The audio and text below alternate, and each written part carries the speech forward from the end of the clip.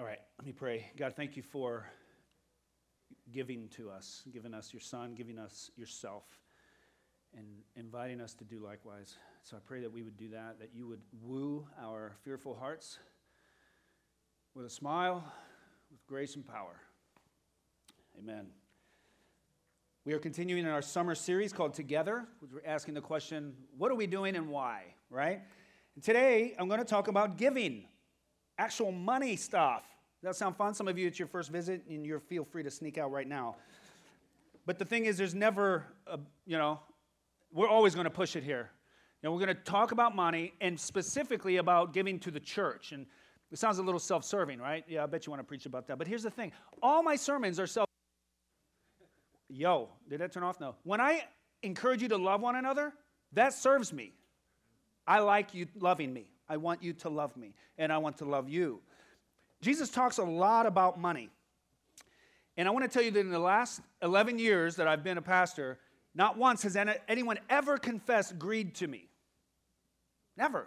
I mean, I get all kinds of stuff confessed. Never greed. No one ever said, I'm greedy. Now, why is that? There's a blind spot there, which is, I think, why Jesus talks a lot about it. And so I'm going to talk about it. We're going to talk about giving, and particularly what it looks like to support our local church. But I'm just going to tell you the context of my week is similar to all of you hearing about Afghanistan. Now, in one sense, there's always some kind of calamity in the world, right? But this burst upon the scene this week in dramatic fashion. And I'm watching things, listening to things, reading things like this. This is one of the things the Taliban is reportedly doing. The people, the Afghan people, must mark their house with an X if they have a girl over 12 years old, so that the Taliban can take them. For what? That's freaking heavy. I'm reading and looking at stuff like that. I'm like, God, I preach on giving to your local church? Like, it just seems so petty. If they find a young girl and the house was not marked, they will execute the entire family. I'm literally like talking with my wife and my daughters, like, what would you do? Get all Second Amendment up in here is what we would do. I'll tell you.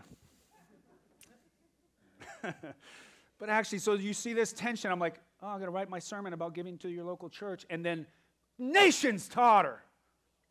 And kids are hauled off. And the horrors. And I'm like, God, it seems petty.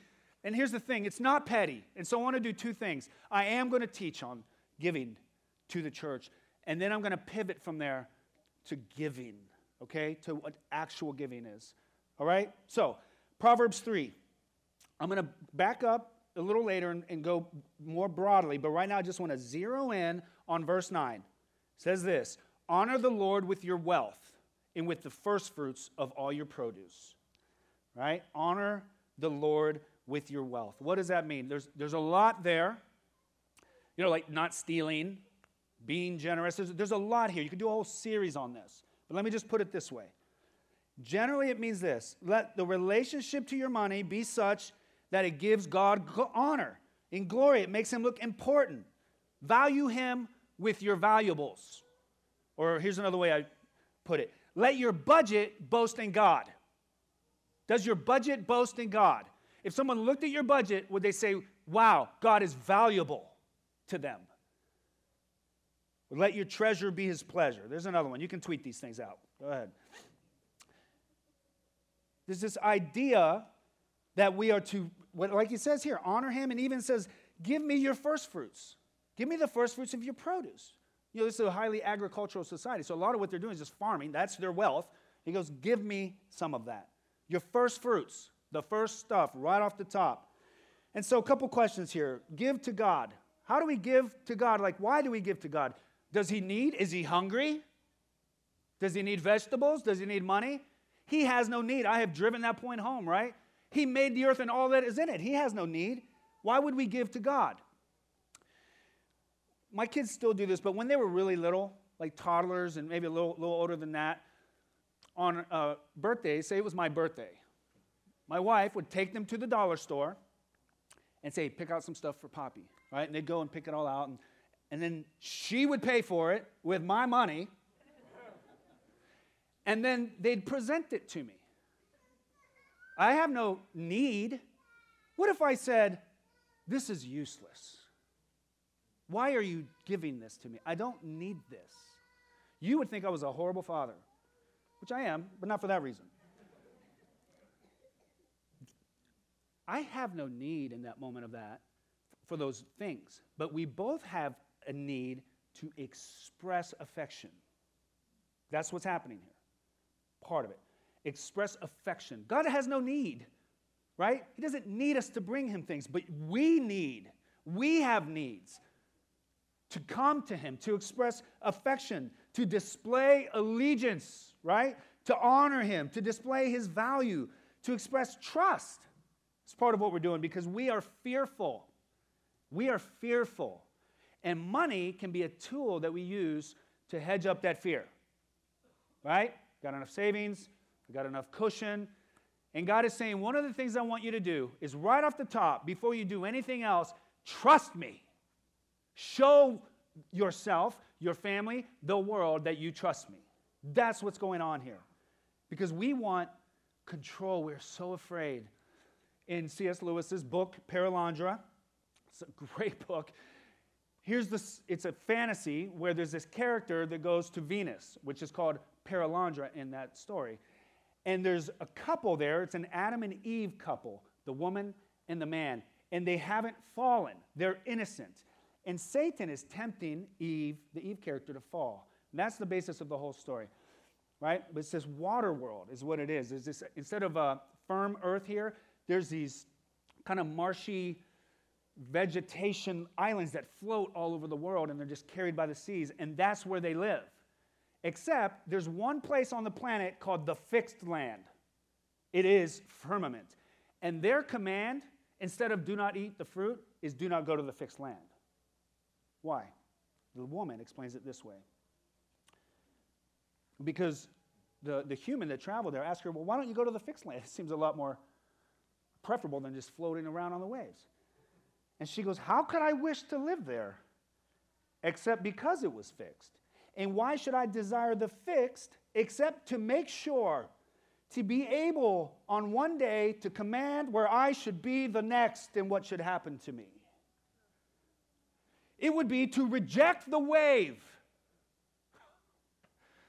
to draw my hands out of Malel deals, that's God, to draw my hands out of God's and to say to him, no, not thus, but thus, to put in our own power what times should roll toward us. Read the book. You see that? We are afraid. And God wants us to ride the wave of his care. And one of the ways we do that is right off the top, we honor him with our wealth and accept the wave, lean into it. We give to God. Now, the reality is we give everything. All of our money should be used to honor God, right? He says that. Honor me with your wealth. Yes, give me your first fruits, but also honor me with your wealth. Be responsible. Be diligent.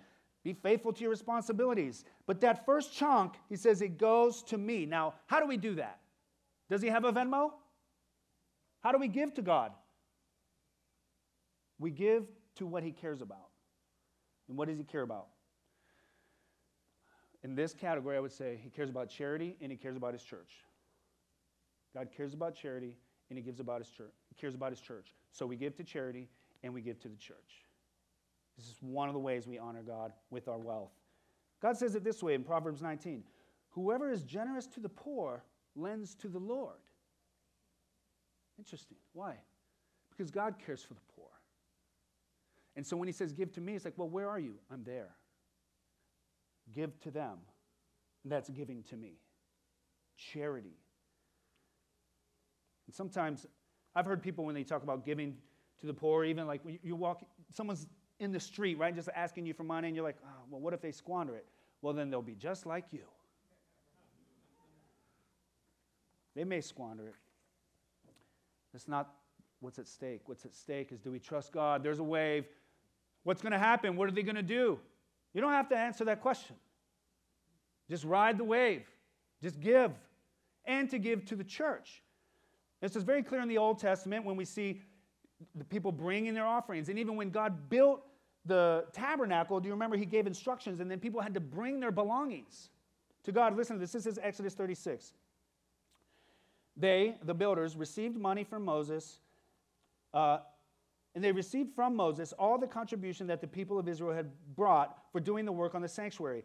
And they still kept bringing him free will offerings every morning, so that all the craftsmen who were doing every sort of task on the sanctuary came, each from the task that he was doing. And they came and said to Moses, the people are bringing much more than enough for doing the work the Lord has commanded us to do. So Moses gave a command, and word was proclaimed throughout the camp, let no man or woman do anything more. He had to preach a sermon on to stop giving. I'm not going to do that. Not to do anything more for the contribution for the sanctuary. So the people were restrained from bringing. Wow. That'd be something, huh? Response time? Like, we're entering a time of response, and what it's going to be is me and Glenn fighting you off the offering box. Is this just enough already? But the Old Testament priest, that's where you would give. You'd give to the sacrificial system. You'd give to God's temple. You'd give to his workers. And that's how they gave to God. In the New Testament, it's a little different. We give to God's mission to the world through the local church. That's what we do. God funds the mission through us. So let me just put it bluntly. If this is your church, you should help fund it. That's the way it is. This isn't complicated. And I want to let you know, I'm not speaking from crisis. We just showed the pledge funds. It's good. It's going good. Keep it going. Our giving through COVID stayed pretty normal. And it'd be better if it grew, I guess, but some churches went under. Right? We didn't. I'm not preaching from crisis. I'm preaching from the scriptures. I'm preaching, I believe, what God has for us. There's always room for improvement, though. Right? There's always room for improvement. Some need to grow in generosity. Some need to start. When I'm meeting with people, sometimes I'll ask the question, tell me about your giving relationship with the church. What's that like? And more often than not, it's now here's the thing. Am I lucky? Am I just lucky? Like if I asked 10 people, and 10 people said, or 8, I'm just kind of getting a sampling here, right? What's that mean? It means there's room for growth, right? Or sometimes I'll ask people, do you value what you receive through this church? And they say, yes. Okay, who's going to pay for that for you? Someone else. This is our thing, right? This is our church. This is our mission that God has given us. We fund it. The facilities, the stuff. This is your stuff. Did you know that? When you leave membership, you get to take one microphone or cable with you. I'll let you know that. It's got your name on it. This is your stuff. Stuff doesn't just fall out of the sky. We fund the missions, and we fund the staff. We fund the staff. Glenn, me, Dirk, Joe. We're not funding him anymore, but we were. Why? Because we've said to these men, do this. Leave other options and come and serve these people. And they will pay you rent. And they will buy you cars. This is the way Paul puts it, 1 Timothy 5. Let the elders who rule well be considered worthy of double honor. That's a financial term. Especially those who labor in preaching and teaching. For the scripture says, you shall not muzzle an ox when it treads out the grain. That would be an injustice. It's an injustice. So again, I'm not speaking from crisis, but some people need to repent. It is an injustice to attend a church, to receive blessing, to expect people like me and Glenn and Joe to labor for you all week and not contribute. Now, there is always an exception, right? You can't pay the bills, you're broke, single mom, yeah, but that's not what I'm talking about. It's an injustice. It's not honorable. Honor God. Honor your leaders. Give. And I'm going to just, here's the principle. So here's a real practical budgeting principle. Last thing on giving to the church, and then we're going to talk about giving. Give your first fruits to the Lord, right? Not your last fruits. A Christian budget has God at the top. It's that simple. You go to write your budget, what's the first thing you need? You think shelter? Yeah, but who's your shelter? You think food? Yeah, but who's your food? You write the budget, you put God, and then you ask him what that number is. And then you ask again, and you ask again, and then you trust the wave. This is a Christian budget. Okay? Enough on that. Let's talk about giving. God our first fruits. What is your first fruit? Is it the first 10% of your income? Is it your talents? Is it 10% of your time? What is actually your first fruit? What's the very first thing you have to give? Simply put, it's not 10% of anything, it's 100% of you. And if we back out here, this is what this passage is about. Right? And I'm going to go through it and I'm going to show you this pattern. God is saying, give me you. That's the first thing you have. Before you have a house, before you have a wife, before you have an education, before you have a car, before you have fruit and money and jobs, you have you. Give yourself to me. Give yourself over. Watch this. Proverbs 3, verse 1. My son, do not forget my teaching, but let your heart keep my commandments. Here's what he's saying. There's a you that's called a heart. It's the very you that's in you. And I don't want it dependent on other things and other commandments and other teachings. It needs to be given to me. Give yourself to me, your heart to my teaching. Verse 3, let not steadfast love and faithfulness forsake you. That's the steadfast love and faithfulness of the God. But bind them around your neck. Oh, there's this unity between you and God. There's, right, you're yoked together. His love is a yoke. You have been given over to him. You have enslaved yourself to him. You have bound yourself to him. Write them, my teaching and commandments, on the tablet of your heart. You see what he's saying here?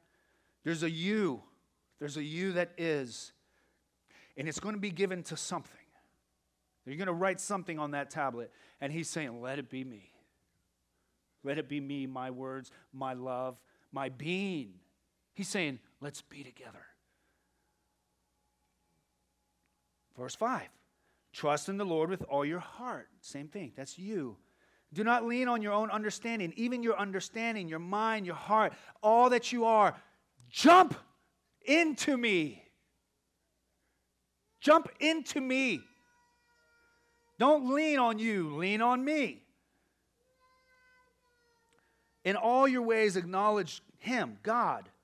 Be not wise in your own eyes. Your heart, your understanding, your wisdom, it can't be given over to yourself or to the world. Give it to God.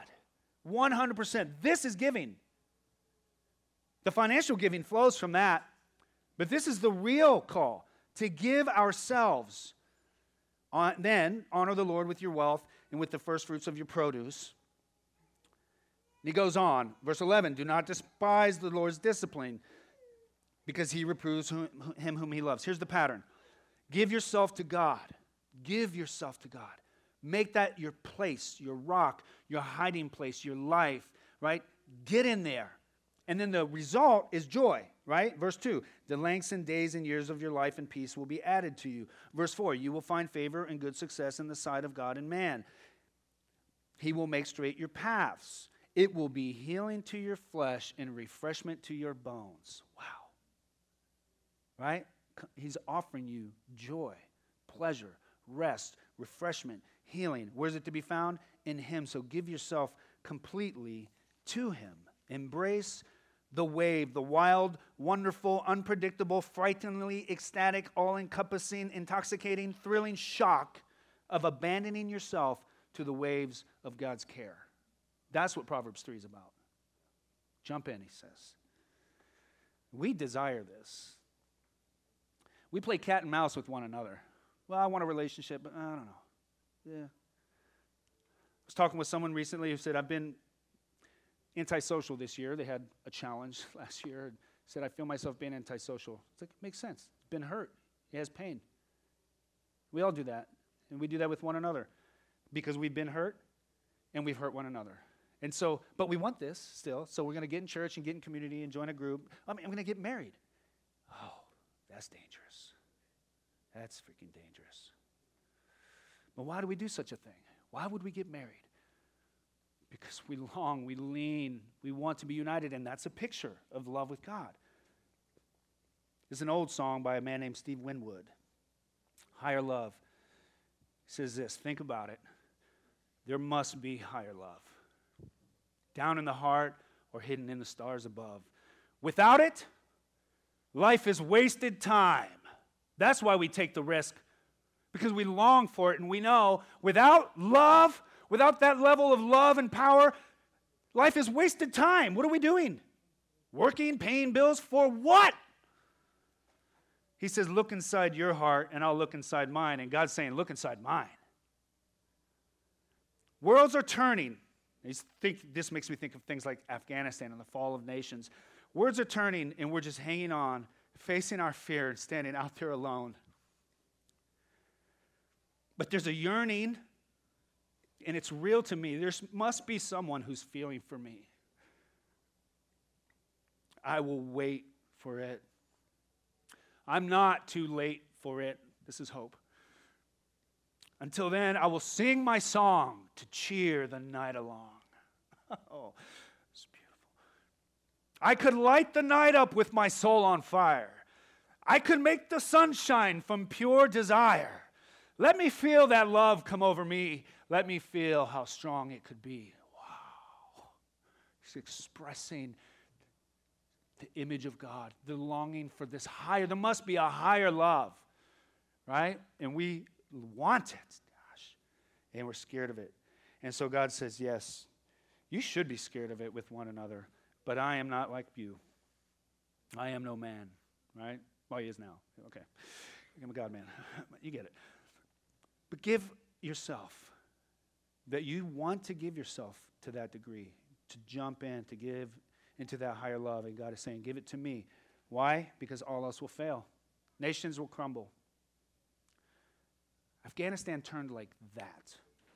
Now, I'm not ignorant. I know it was set up for that, right?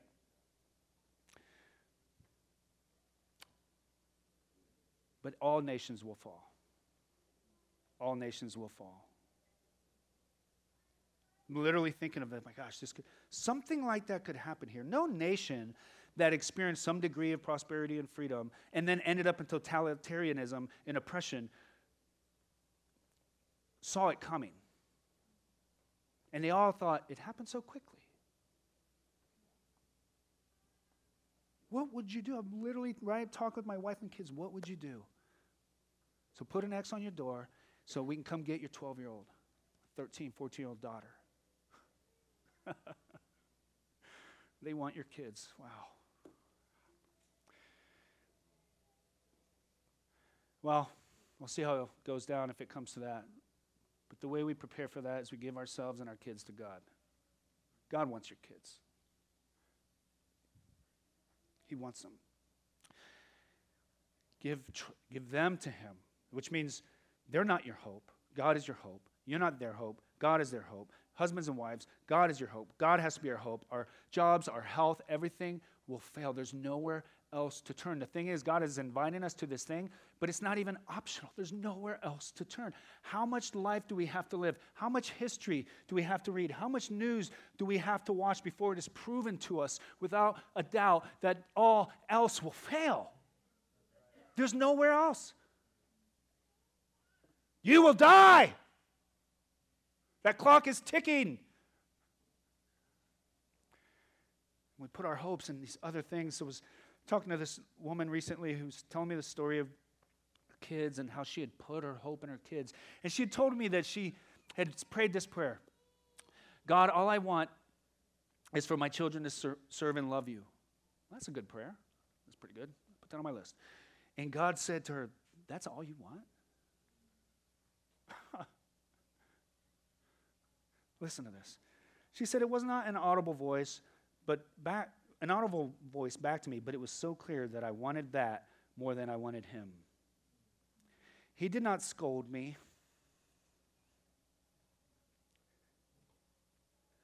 But he told me that in the crushing, agonizing pain of their rebellion, he was going to reveal himself to me in deeper ways.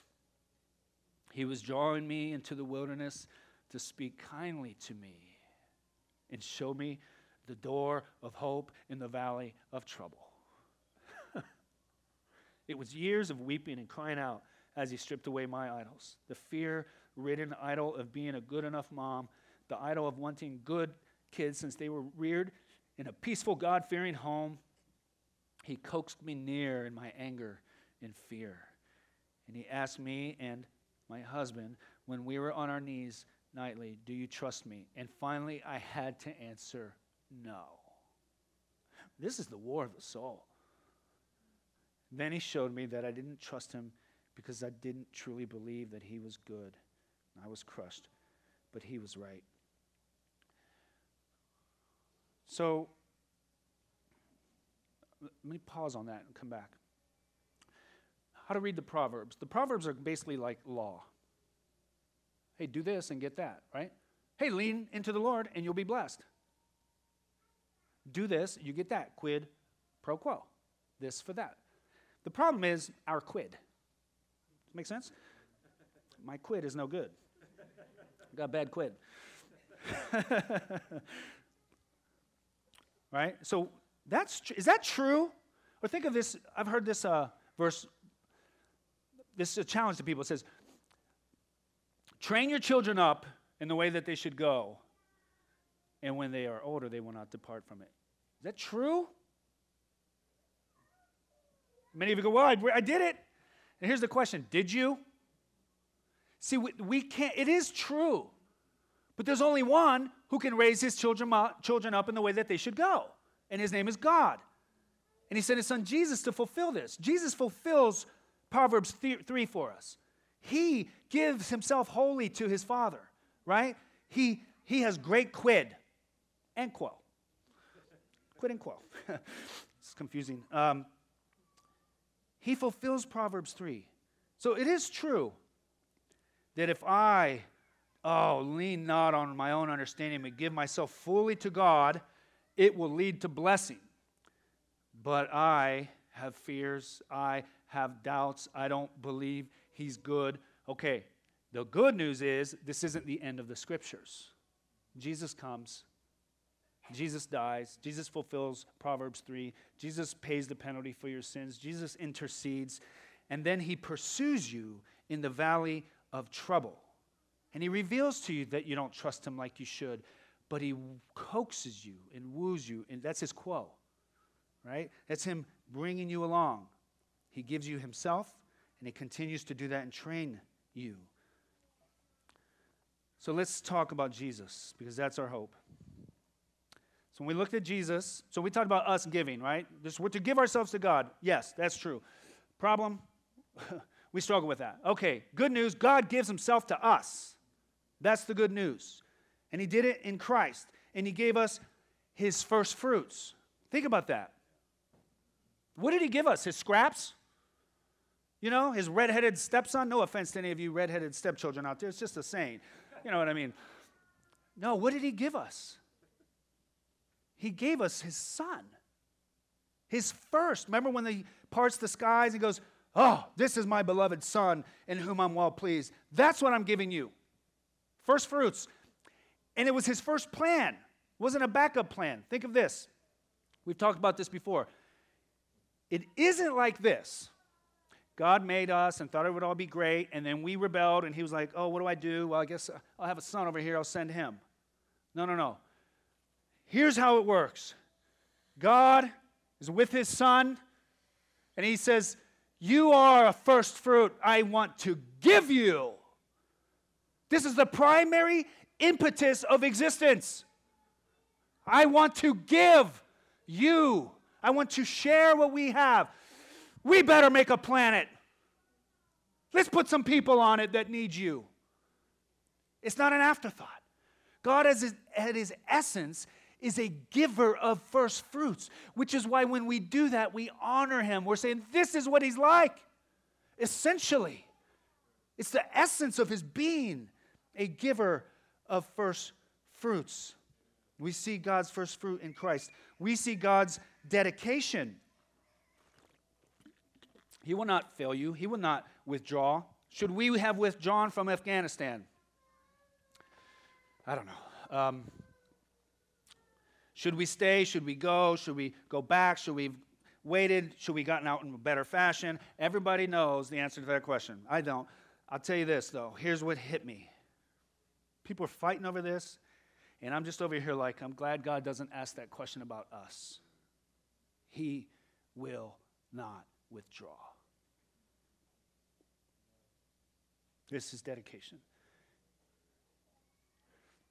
It's dedication. He will not divorce us. My wife and I,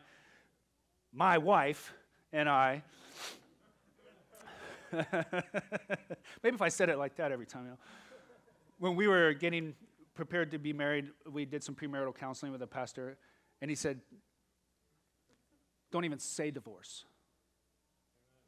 Amen. We left, got in the car. My wife goes, divorce, divorce, divorce, divorce, divorce.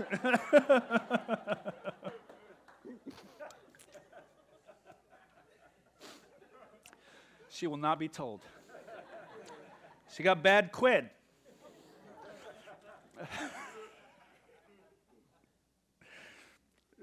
Right, but God, that's it. He's dedicated. He will not fail us. He will not withdraw. And we see his abandon, right? Like he's saying, jump in. Look at the cross. This is a picture of a God who is, now when I say abandon, I mean this. Lack of inhibition or restraint. Right? To abandon can mean to like leave someone. Oh, I abandoned you. But to sing with abandon, to dance with abandon, to love with abandon, what does that look like? It looks like Christ. All in to the death. This is the kind of giving he gives us. First fruits, dedicated, all in to the death. So he's saying, this is where you want to jump in. I've jumped in. I've accepted your wave. Right? That's why he's so bloody. Right? Son is going to enter into this kind of relationship with people. He's going to end up tossed to and fro. And he's like, yep, this is love. Now jump in here. Lean into me. Give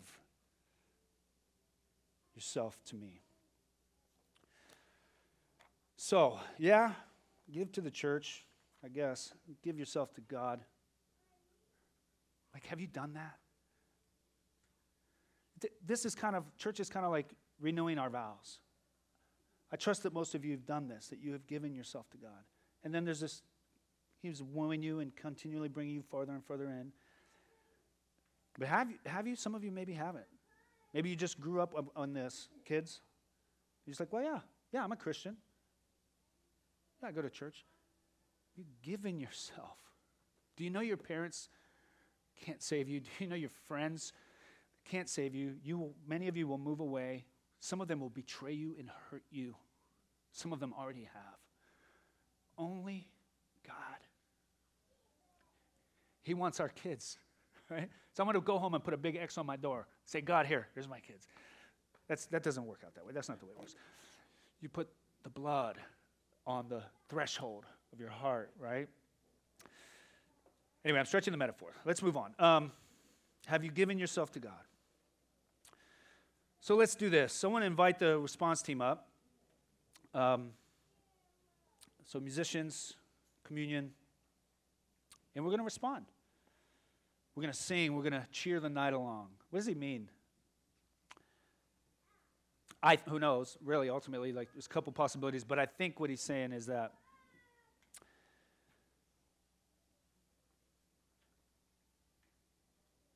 the night of love, when he'll find that higher love, he's singing, he's cheering it along, like, come on, I will wait for it. I'm going to cheer it along. So we have God, he's given himself to us, but we want more, and we want him to come. This is part of what we're doing, cheering the night along. So we'll sing. It's the time to give, literally. There you go. There's your text any amount to 84321, and you'll get a response.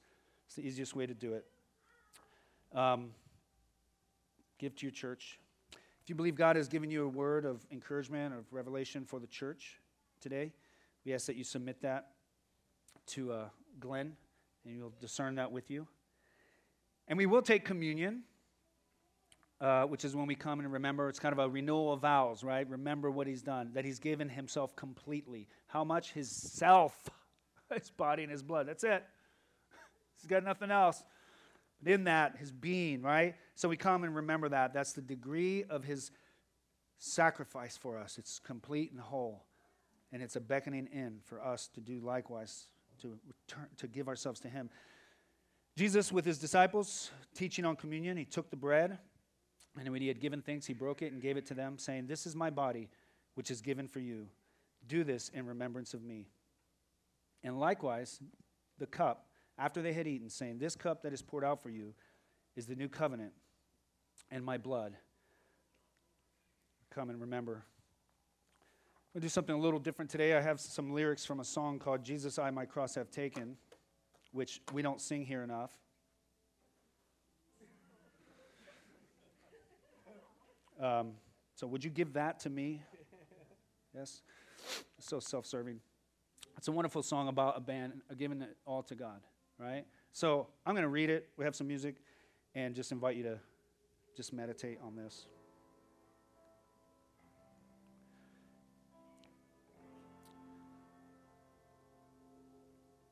Jesus, I my cross have taken, all to leave and follow thee.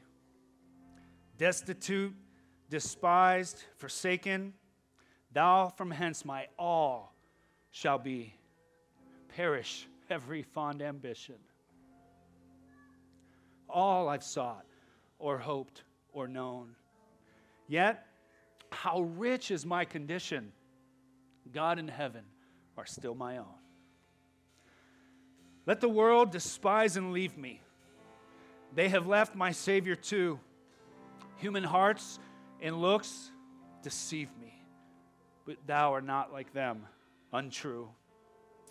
Oh, while thou dost smile upon me, God of wisdom, love, and might, foes may hate and friends disown me. Show thy face, and all is bright. Oh, go then, earthly fame and treasure. Come, disaster, scorn, and pain.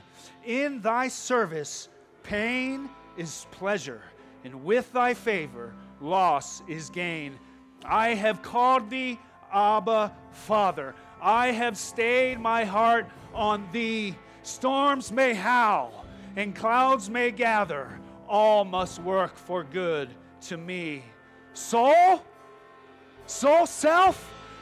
Oh, know thy full salvation. Rise over sin and fear and care. Oh, what joy to find in every station something still to do or bear. Oh, think what spirit dwells within thee. Think what Father's smiles are thine. Think that Jesus died to win thee. Child of heaven, canst thou repine? Oh, haste thee on from grace to glory. Armed by faith, winged by prayer. Heaven's eternal days before thee. God's own hand shall guide you there. Soon shall close this earthly mission. Soon shall pass these pilgrim days. Hope shall change to glad fruition. Faith to sight and prayer to praise. God, amen.